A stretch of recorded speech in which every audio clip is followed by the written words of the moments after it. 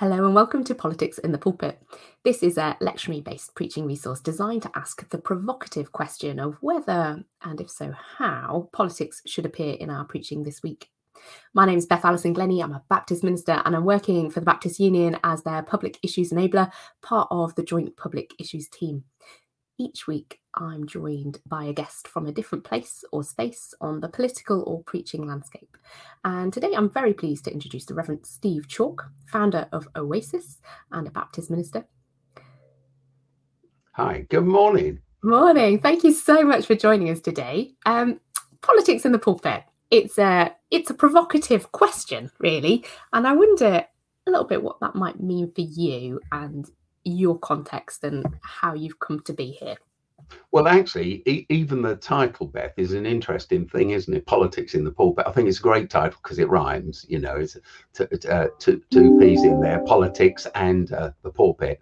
But the reality is, you know, the introduction of pulpits themselves were a sociological thing, weren't they? It was to say, this is the lecture hall. This is where you will come and receive wisdom from on high. And so there's all sorts of justice issues in there and all sorts of leadership issues in there. But take it, you know, we don't have a pulpit anymore. I'm sure you haven't got one, actually. But we've got this opportunity to talk about equality and inclusion and listening to one another.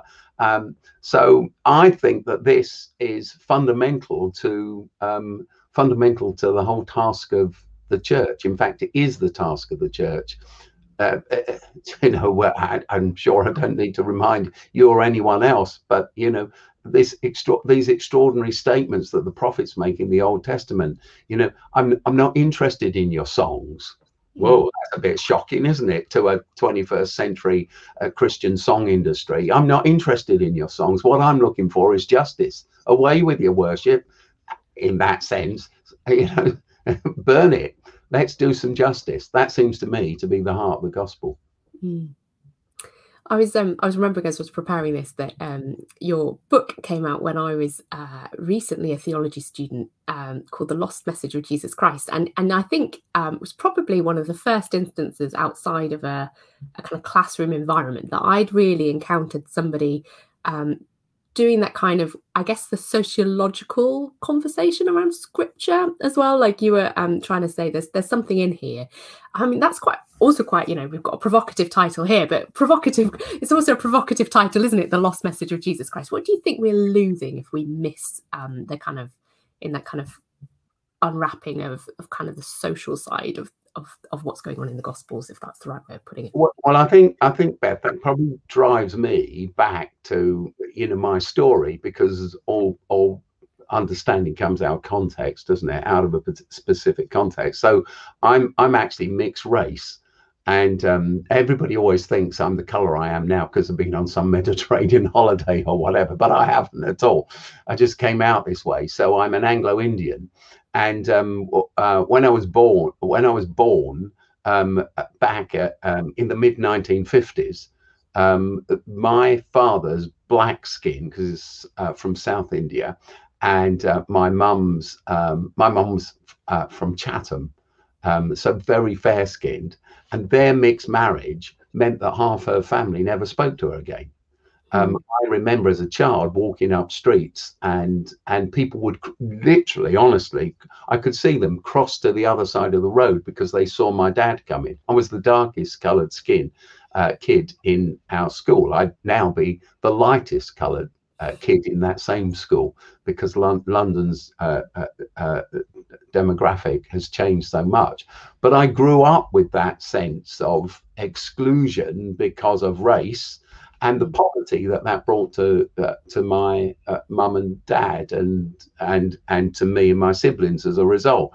So I think that this kind of justice thing became baked in. My mum and dad were never angry. I mean, they were wonderful, but I think it became baked into who I was. So even on becoming a Christian, which happened to me when I was 14 through South Norwood Baptist Church, in South London. I just lived just up the road, started going to a youth club.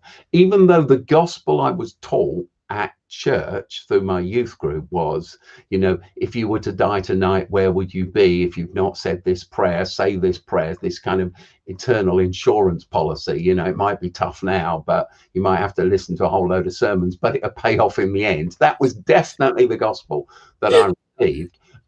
I somehow knew, I don't know how, that it had to be more about that. And even the night when I decided that I wanted to follow Christ, I was walking past Crystal Palace football ground, actually, because South Norwood Baptist Church is in Holmesdale Road. It's at one end of the Palace football ground, and I lived at the other end. So I was walking effectively up the side of the ground.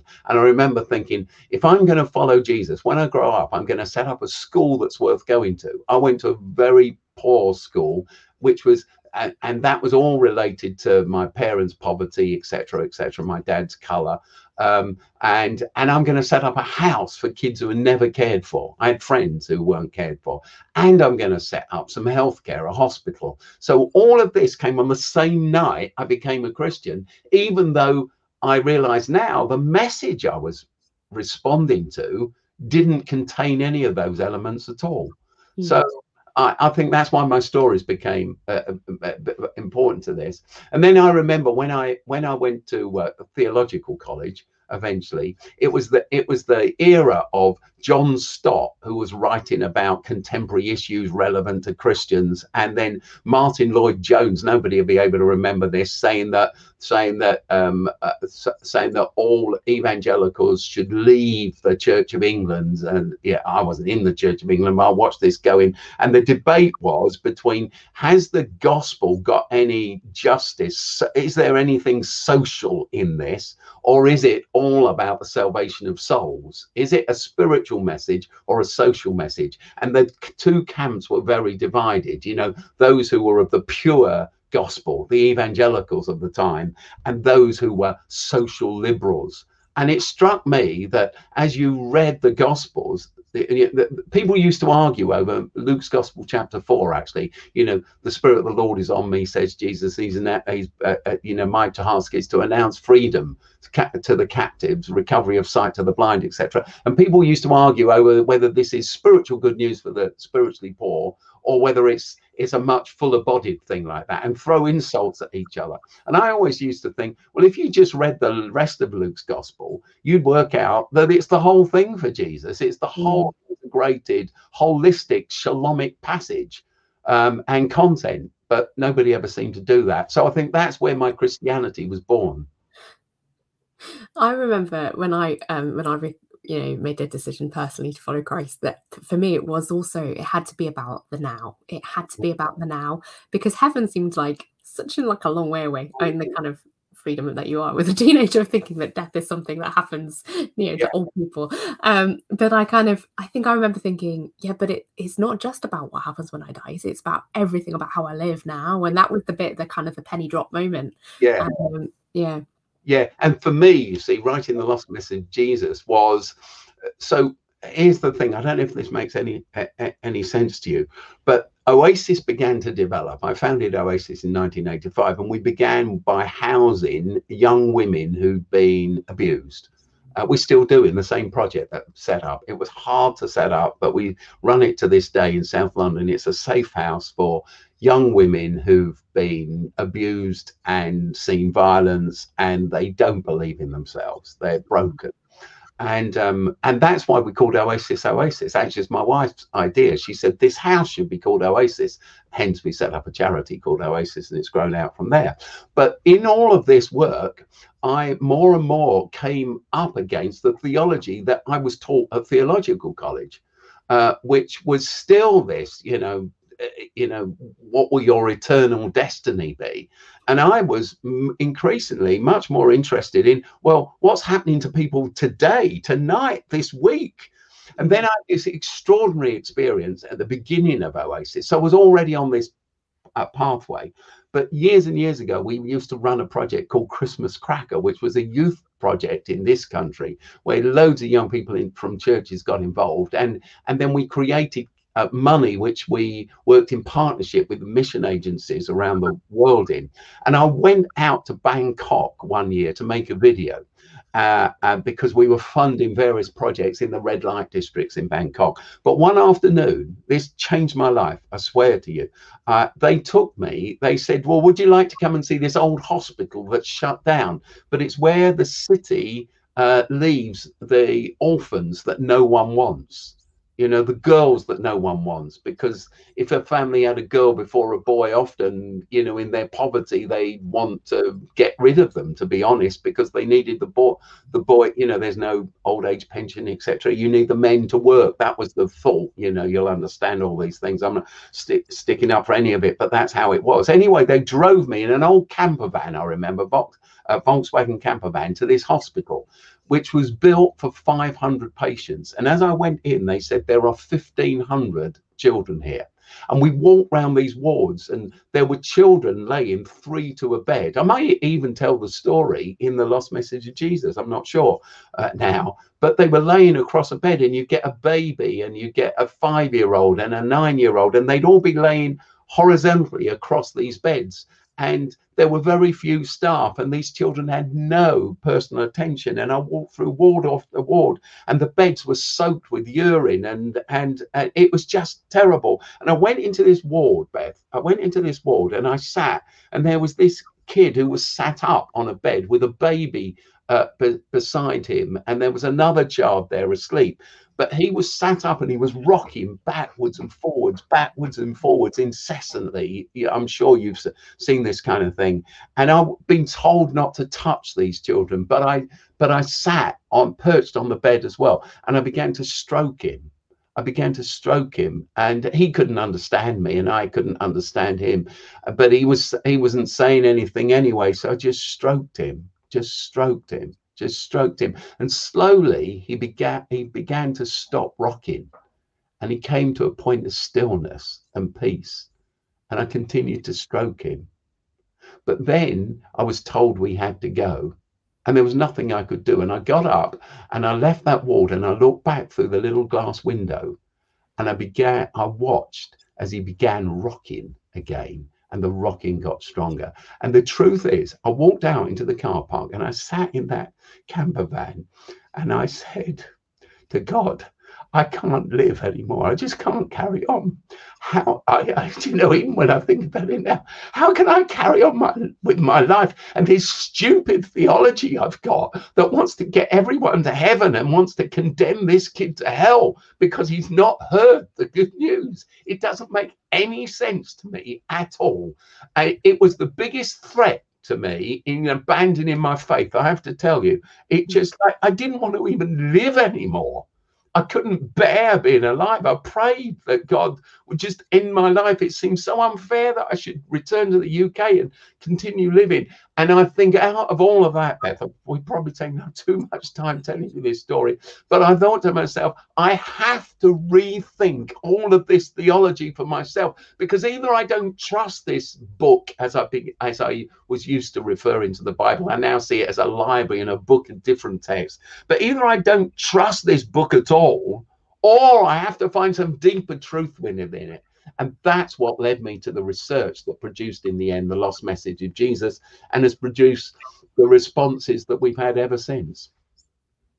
Thank you. I think, yeah, I hear you. I think it's that real desire that this needs to not sit in the book, doesn't it? It needs to.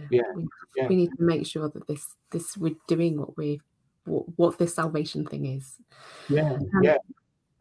So you campaign on a whole lot of issues. You've been in the news this weekend. This continues to be your life's work, and that little boy has changed your life and many others since then. I wonder if there's a particular issue or a particular story, particular thing that you would want the preachers that are listening to this week to be reflecting on, and just bringing out, perhaps hearing particularly. Yeah, well, I think this is such an amazing opportunity, Beth, for the church. All this, don't waste a good crisis stuff, and we've got to not just reopen, we've got to reimagine and reset. And all of this talk about leveling up that goes on and creating a level playing field and equality of access. I mean, the church honestly has, in my view, such an enormous opportunity. And I don't say that as some kind of Baptist preacher who would say that anyway. My job is working with government departments. Later today, I will engage with the Ministry of Justice. I will talk to the Department for Education. Later today, I'm going to appear on various news shows and radio things. I'm going to do an interview for a national newspaper. Now, I'm not saying to you, oh, I do those things. What I'm saying to you, this is where the fight is, and this gospel, this good news we have, is really relevant to what's going on in across our country, our nations at the moment. And it's just one little example. I work a lot with the health service. There's a thing called an ICS. It's an integrated care system. I don't know if that makes any sense to you or anyone listening, but there are integrated care systems right across the country. Why am I boring you with that? But I mean, this is just off the top of my head. An integrated care system is the NHS's recognition that 20%, as they would say, of our health, my health, your health, Beth, our health together, is determined by our engagement with the NHS, i.e. GPs and the hospital, primary care and acute care. And if we've got good primary care, good GPs, and we got good hospital nearby that can help us, then that's 20% of our health covered. But the NHS themselves say that 80% of our health has got nothing whatsoever to do with the health system at all. In fact, the bosses of the NHS, with whom I work some of the time, some of the bosses, and I do quite a lot of teaching and guidance for NHS leaders across the country, they would say that 80% of our health is to do with what they call the wider determinants of health.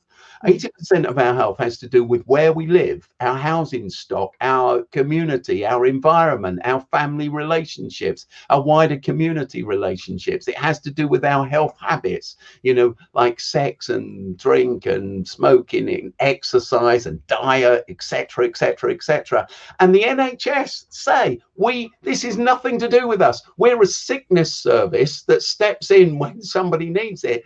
We don't actually run the health service of the country. When 2 years ago, because we're just coming up for the 73rd, is it? No, it's 2 years, 3 years ago, 73rd, I can't remember, anniversary of the NHS on July the 5th, this July the 5th, so next week.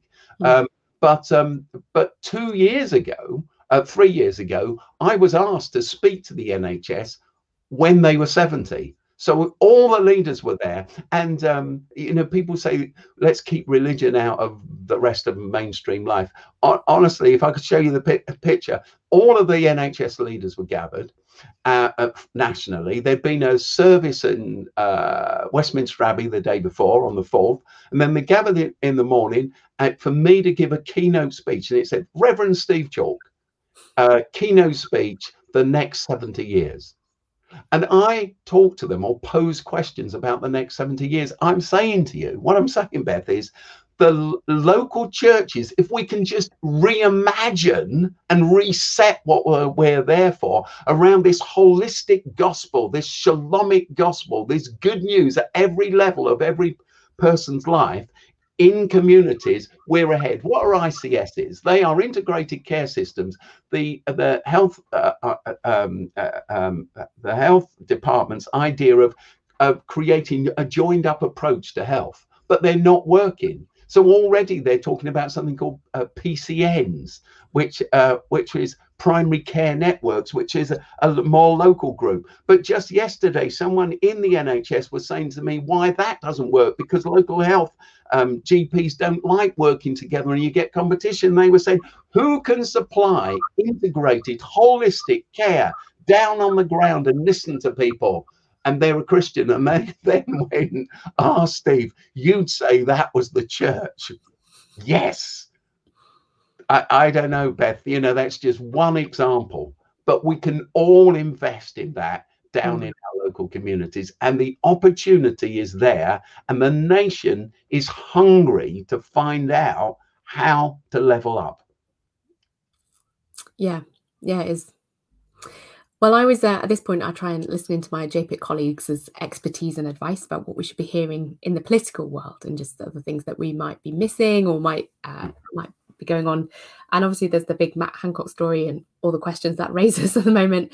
But without wanting to edge too quickly into party politics, it's also the deadline for people to apply into the EU settlement scheme this week. And there's a big warning that there are quite a few minority ethnic groups with EU passports that are particularly likely to find themselves at risk of losing their legal status as a result. So there is, we've got guidance on the JPIT website about that, but just to be aware of that.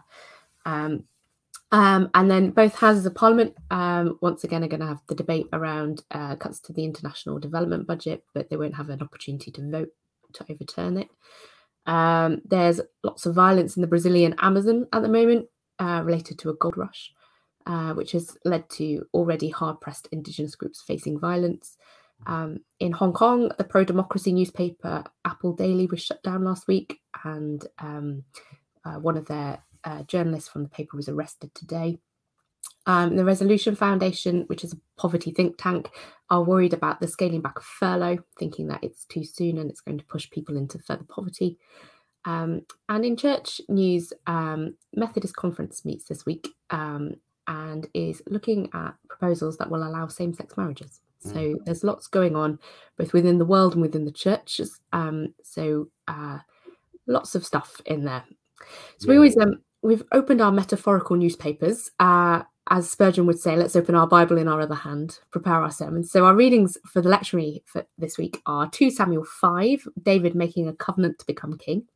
Mark 6, Jesus prophets in their own land and then sending people out. And then 2 Corinthians 12, which is a reflections on weakness and strength.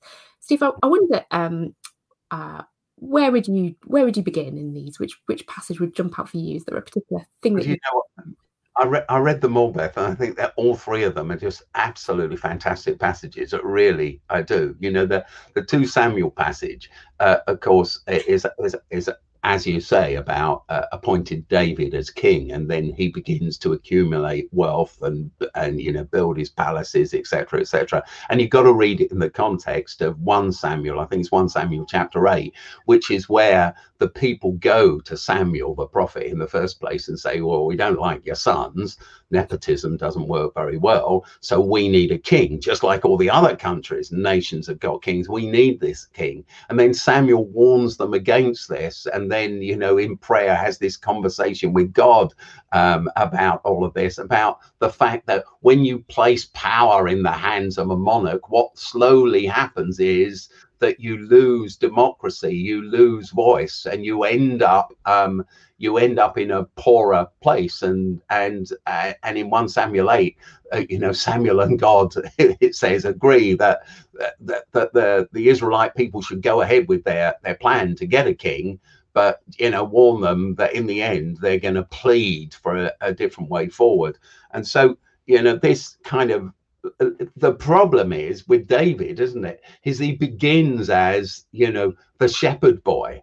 He begins with the people. He has the voice of the people. He knows them. He's involved in the battle, and he slowly retires from all of that and builds himself this palace. I've had the opportunity to go to Jerusalem and see where his palace was, and the house of Bathsheba just below that.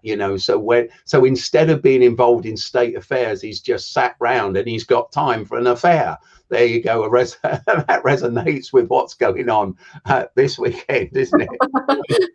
Yeah. Your mind's on the job, but the wrong job, because you're not focused. So I would say you have to lead from within. You have to lead from within. And that is why PCNs and all the rest of it, the ICSs are struggling, because what you need is a local leader. So I'm one of the ministers of Oasis Church in Waterloo, which is a Baptist church. And myself and Nathan Jones, who's the other minister, we've got much bigger staff, and they can't all live in the area because because of house prices and things like that. You're either shockingly rich to live where we are, or shockingly poor. There's no middle class. But what we have is this thing, like, you walk with the people. Every pastor knows this. You walk with the people. You shop in the same places. If I go shopping or whatever, it takes hours because of all the people that I stop and talk to. And just yesterday I was stopped and people talking about their housing issues, etc., etc. And I'm involved with the local council. We're speaking up for them. That is the genius of the church, leading from within. And that's what David forgot. So he thought you could lead while you were sat on your throne in your palace, and you easily get distracted and end up doing something else. I was looking at it, and it's so interesting, isn't it? Because there's obviously like set up is like this whole sort of Saul's got it wrong, right? Can David get it right? And so there's this whole thing about Saul's had this power over the people, but here David's going to be a shepherd, and is it going to be okay? And then immediately, and it's interesting, the lectionary edits out. He immediately marched to Jerusalem to attack the Jebusites. And it's just like immediately, like there's this like power conflict, and there's this really bizarre bit that's edited out of here. And it's worth knowing, I think, if you're going to preach on the Old Testament passage, that it's there's this like chunk that's just been taken out, which is all about whether the how the lame and the blind could protect the city or not. And then this whole thing about David then, David saying, "Oh, this is why they say the blind and the lame will not enter the palace," and it's just like this is like actually we would read now and kind of think, well, this is a bit dodgy. And then he goes on to tell us all about his collection of wives and concubines, which is really quite an important status symbol for your king. But actually, it's already the passage is already sort of suggesting to us, well, we opened up the question of whether this was going to work. Work. And so I think I think that's really interesting, and therefore it links really well into the other two passages, the 2 Corinthians passage where Paul is talking about in my weakness I'm made strong, and then the gospel from Mark chapter 6 where Jesus isn't given recognition amongst his own people, but this weakness theme comes through. You're best when you're weak and you're in the struggle. I always say, when I used to be the senior pastor of Oasis Church in Waterloo, now Nathan Jones is, and I'm his assistant type of thing. But Nathan himself tells me that when he first came to the church, he'd heard all these stories about me because I'm the leader of Oasis, which is a very large organization, of course, now. And he tells me, he says on the first Sunday he came, at the end, I was packing up all the chairs and sweeping up the floor. And he's very kind. He says that's the moment he decided he was going to keep coming to the church. You say, well, of course, I'm totally unaware of this thing. But the reality is, people often say to me, "Oh, Steve, you're involved in leadership at all these levels." Let me tell you, they're not half as fancy as everyone thinks. It's just all a struggle. But surely you're not at Oasis Church Waterloo every Sunday. And my answer is, well, very occasionally I'm not there, but yeah, of course I'm there. Oh, well, are you preaching? I go, no, I'm not preaching. And somebody yesterday morning, I wasn't preaching. I didn't take any part in the service except to hand people out sheets as song sheets as they came out, because you can sing outside. And people all the time say to me, Beth, well, why do you still do that? And you're surely, and I do it because I know that is leadership. In we're made strong. You gotta be involved, because I think the heart of this is, you see, going back to what you said about King Saul. Saul had the power, but David, this shepherd boy, had the influence. And power and influence are different things. Herod had the power, but John the Baptist had the influence. Pilate had the power over Jesus, but Jesus had the influence. In the Old Testament, Ahab had the power, but Elijah had the influence. And I think the church ends up being shoved into positions of power. And you can understand why a state church might edit the lectionary just slightly, can't you? Because you're in there with your robes, sitting as lords, etc., etc. You've made this compromise with power. And when you compromise with power, it always keeps you quiet. That's what I find in my life. And that's not some kind of big statement I'm making about others. I realize that in places where I have power, then I have to start thinking, oh yeah, but you know, we're in alliance with these people and those people, so I can't say this and I can't say that. But if you're not in power, it sets you free to have influence.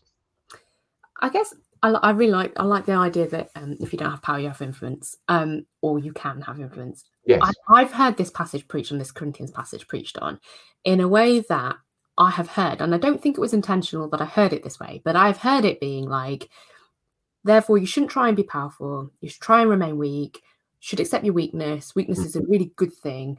And the whole connection of bodies and weakness, and so the thing isn't there in there about kind of a thorn was given to me in my flesh. So you should deny your flesh. You should be a bit tortured. You should. This is a godly way of being. And you know, you should expect to be insulted and have hardships and swallow it.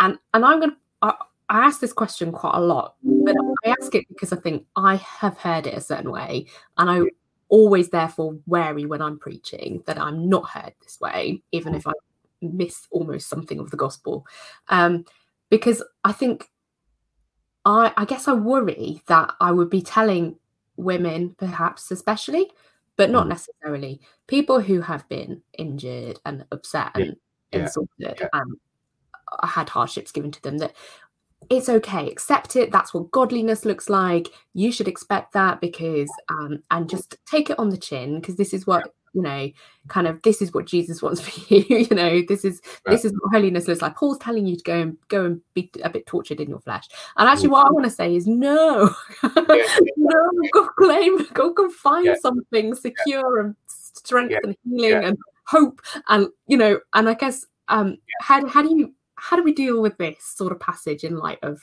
how maybe we've made it be heard in?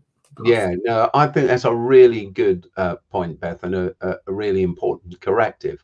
So the reality is, I think, well, if I talk about myself in the context of my, you know, the work I do inside Oasis, but I hope for the whole church, you know, that's what I'm really concerned about. Whether Oasis survives or not, I often say now, this is a little concern to me. What really matters is the kingdom of God.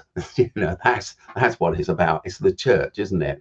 So you know, at one level, you know, even this morning, I've been saying to, we've got a comms team, I say, we have to get back to people quickly. The news, you know, the storyline, the news line, the media moves fast. It's no good responding, oh, in half an hour's time. We would have lost that opportunity. Get onto it. Speak out. We have to speak out. So that's about not hiding your light under a bushel and all of that ultra, oh, we're just worms. It's about being out there and being involved and speaking up.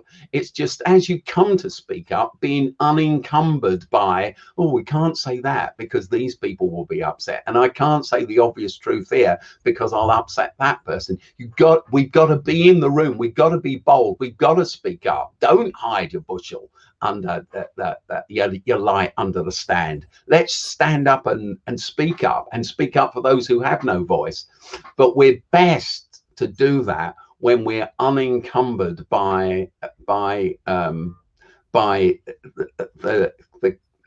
liaisons, which means that we have to not speak up. A difficulty for me, you know, I just relate these things to my life, is around education. You see, because people will say to me, Steve, you know, we run 53 schools. We employ thousands of people. We have to toe the line. You know, if Gavin Williamson, the Secretary of State, says Well, we can't be really sure what we're going to do about exams for next year. Well, we got to toe the line. We provide housing for refugees and asylum seekers.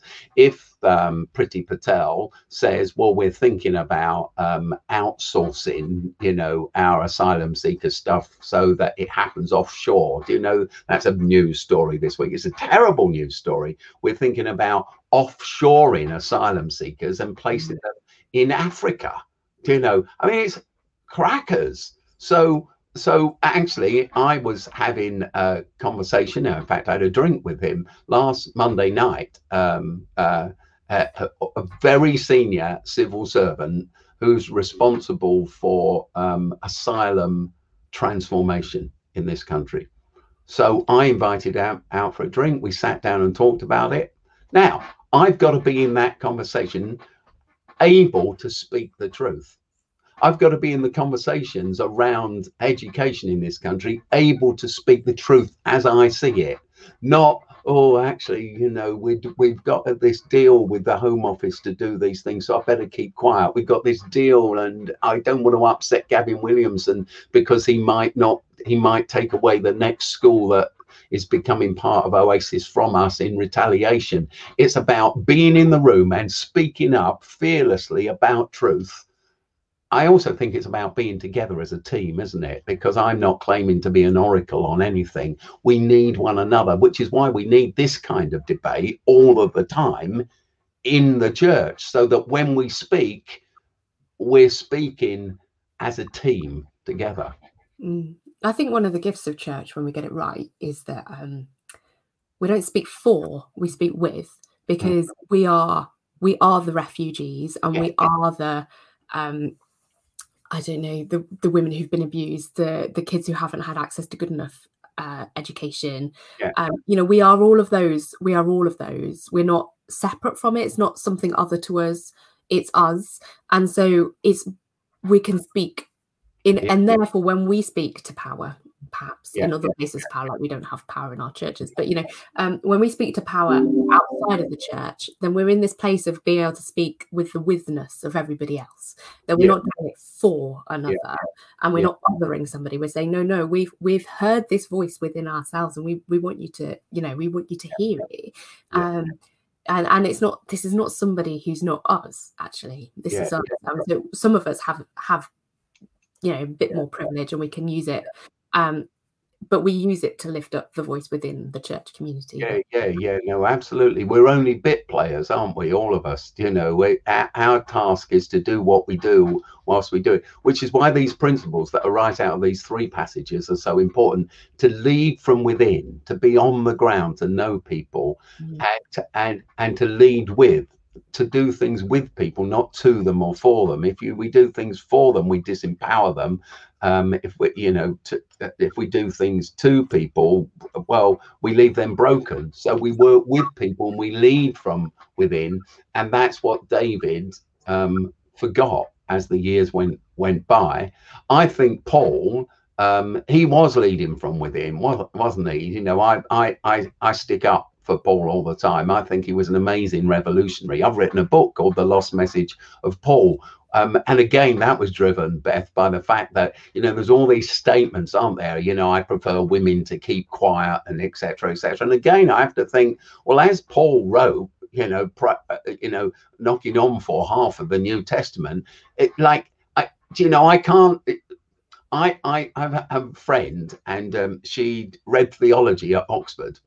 And I announced that I was going to preach a series of sermons about Paul in our church, and she's highly intelligent, much more intelligent than me. And she said, whatever you say, Steve, I will never change my mind. Paul is just a misogynist.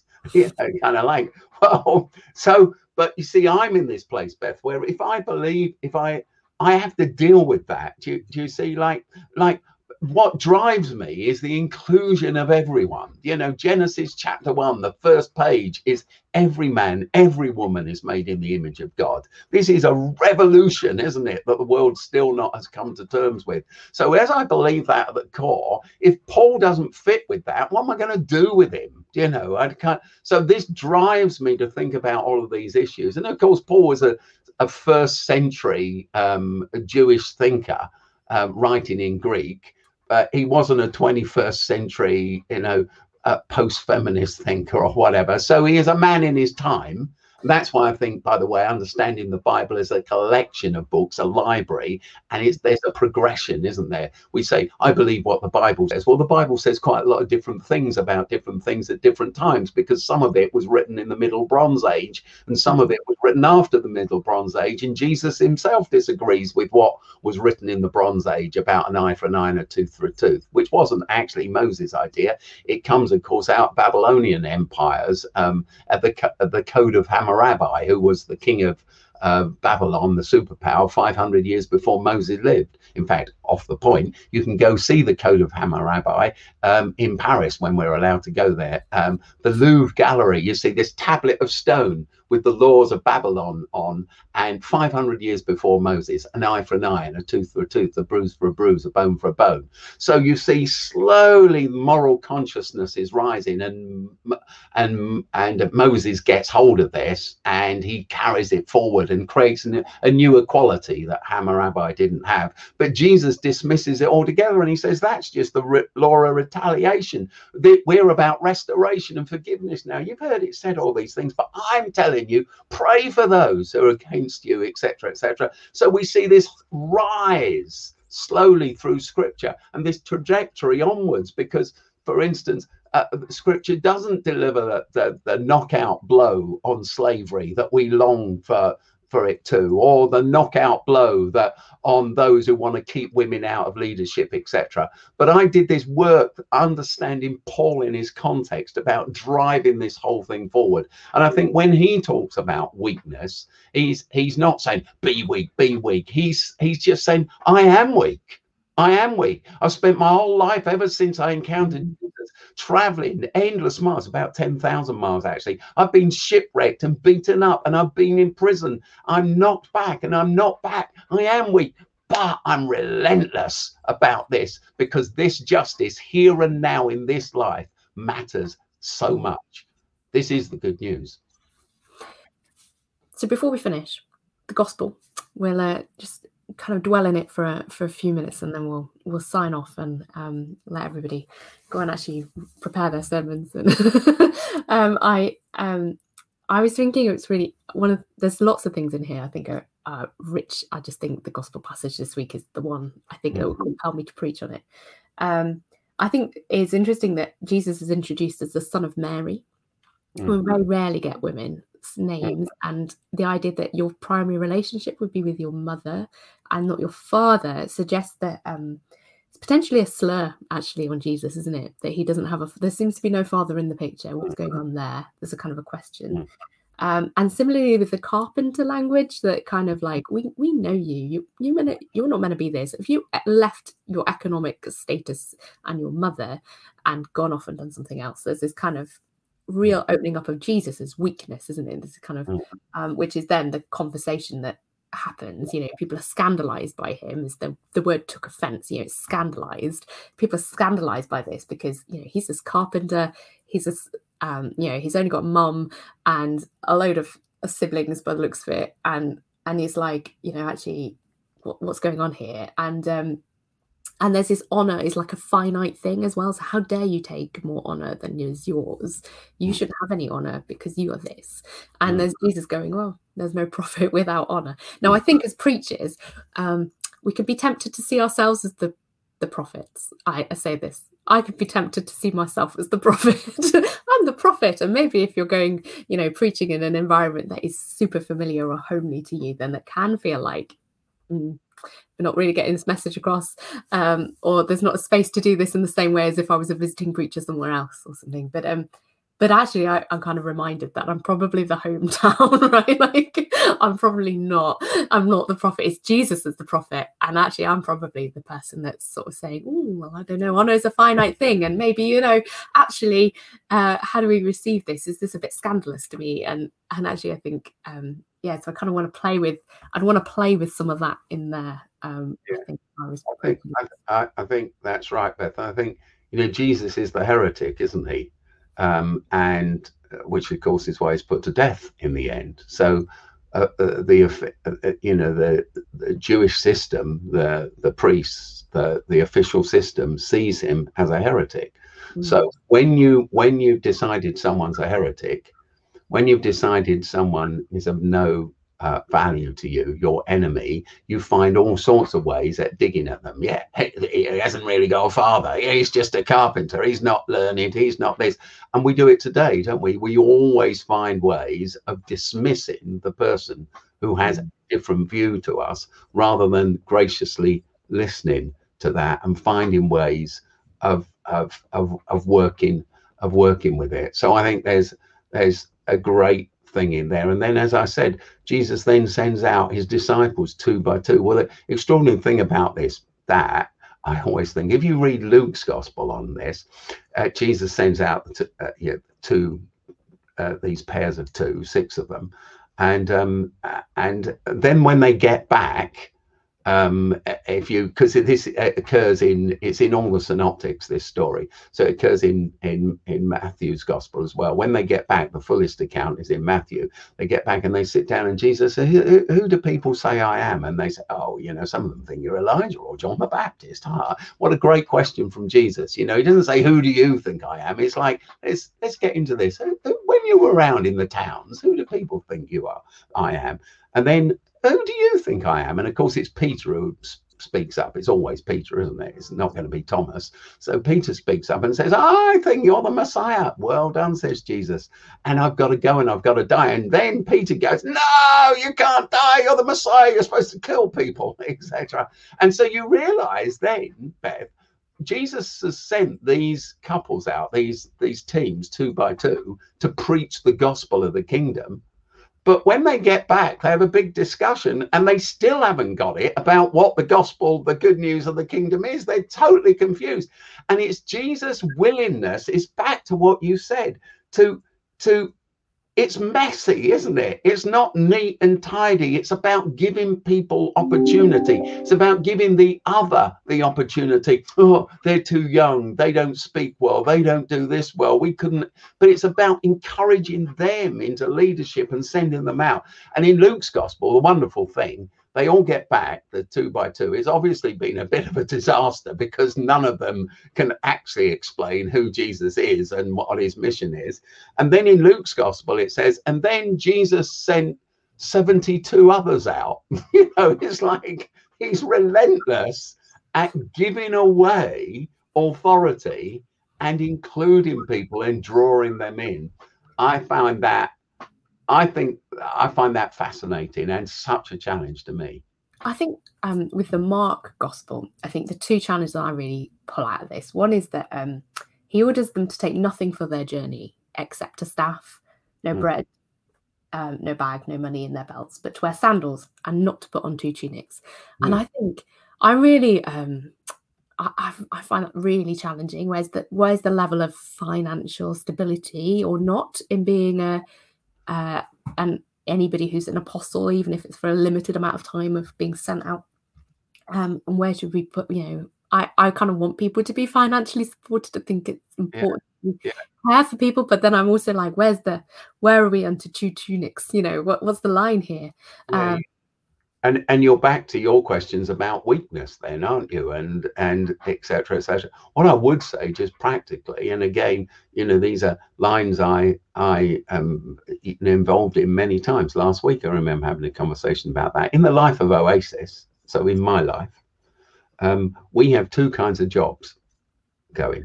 We have the jobs that have been created as we become a settled organization. So in our education, for instance, or in our housing projects, so a manager will leave and then there's a new manager's role, for instance, or a teacher will leave and there's a new teacher's role, and there's a salary and there's a pension, 2 tunics and all the rest of it, and a status and a title and a job description, and it's all there.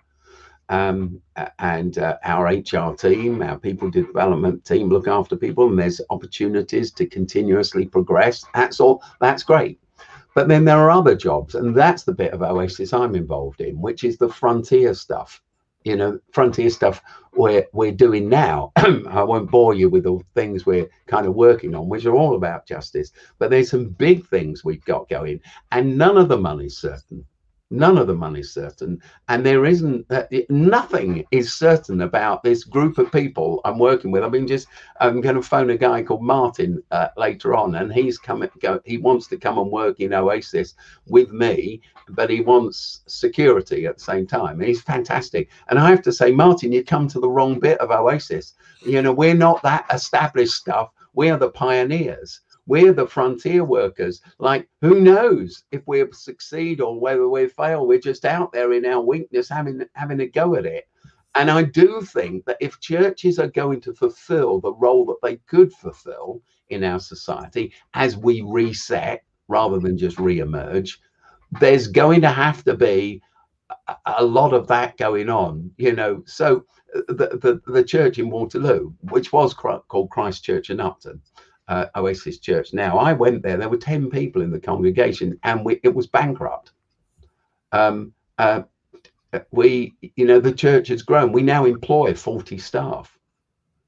But that sounds such a great story, doesn't it? But it isn't the story at all. The story is of pain and weakness and no money, and like, oh, will the money come by Monday or won't it come by Monday? And will we all have jobs by the end of the month or won't we?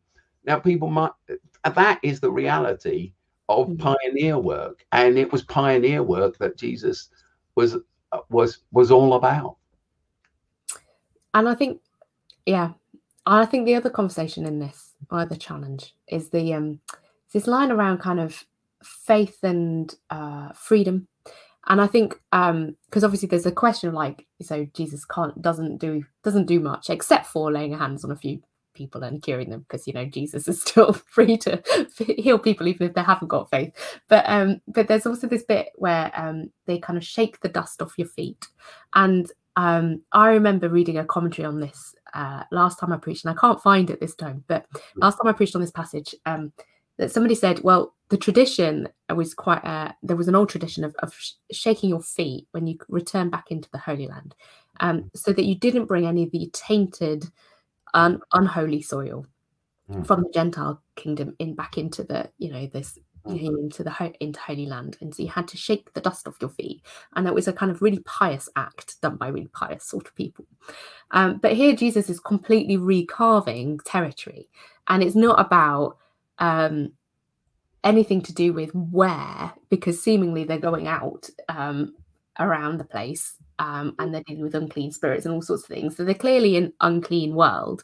But the idea that actually it's about if you're welcomed, then the place is made holy, and if you're not welcomed, then that's when you shake the dust. And I think the idea that faith reshapes territory, that territory doesn't claim faith anymore, but that the kind of this role of when you meet welcome, when you meet kindness in that way, that's the difference. And the dust can be a testimony or not to that. And so you either take the dust of the blessing with you, or you shake off the dust of an unwelcome kind of moment. And I think that's really fascinating to me, like as like a line of where's the territorial lines drawn.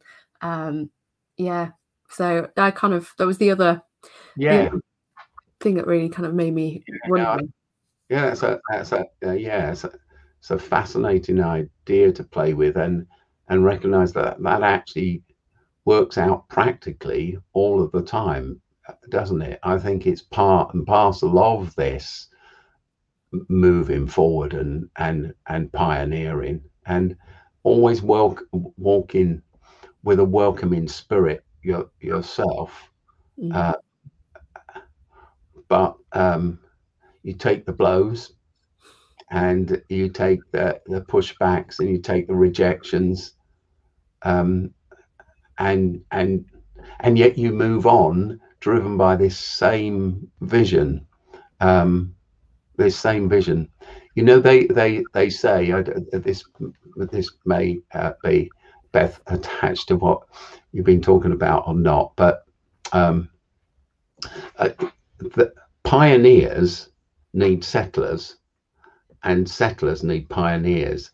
The movement needs the institution, and the institution needs the movement. I'm a kind of pioneering person, you know, who honestly, I've lived my whole life in this kind of messy front line where I honestly don't know whether the budget is coming from for next week or next month. And I'm constantly in churches I've been part of saying, let's do this, let's that. Well, it might all go wrong. Well, perhaps it will go wrong. But anyway, let's have a go, because, you know, so that messiness. And then if you are a pioneer, you can get used to, I've got all these people on the board, all the institutionalists, all going, you know, sitting there, and you can come to despise them and want to shake their dust off your feet, you know, kind of thing. But actually, in actual fact, what I've learned over the years is that a pioneer, you're making new ground, but actually you need the institution to hold on to the gains that you've made and build on them and solidify them so that it doesn't all fall away again. So the pioneer, or the, if you like, the movement person, needs to have huge respect for the institutional guys, the guys who sit on that diagonal or whatever it is, you know. But the guys who are the institution guys need huge respect for the pioneers, because as sure as the pioneer will blow the whole thing up without, you know, those who he might want to, or she might want to shake the dust off their feet of these people sometimes and move on to a better church where I'm not opposed in this way. At the same time, these people working in who are more of the institutionalists, the settlers, rather than the pioneers, they need to respect the pioneering that goes on, because without that, the movement will die. And I think there's something of the capturing of the whole of that in the work of the church and individual churches as we move forward, because people like me will blow the church up, and those who I sometimes want to shake the dust off my feet of, I know that they implode the church, but together we do a better job. And I think it's the thing about the household, actually. I love the idea that you stay in a house, you enter a house, stay there, make the friendships, you know, be in the one place. And I think with both the pioneering, institutioning thing, and any campaigns work actually in politics life, I think there can be a tendency to see cause and on one person's pain and then to the others.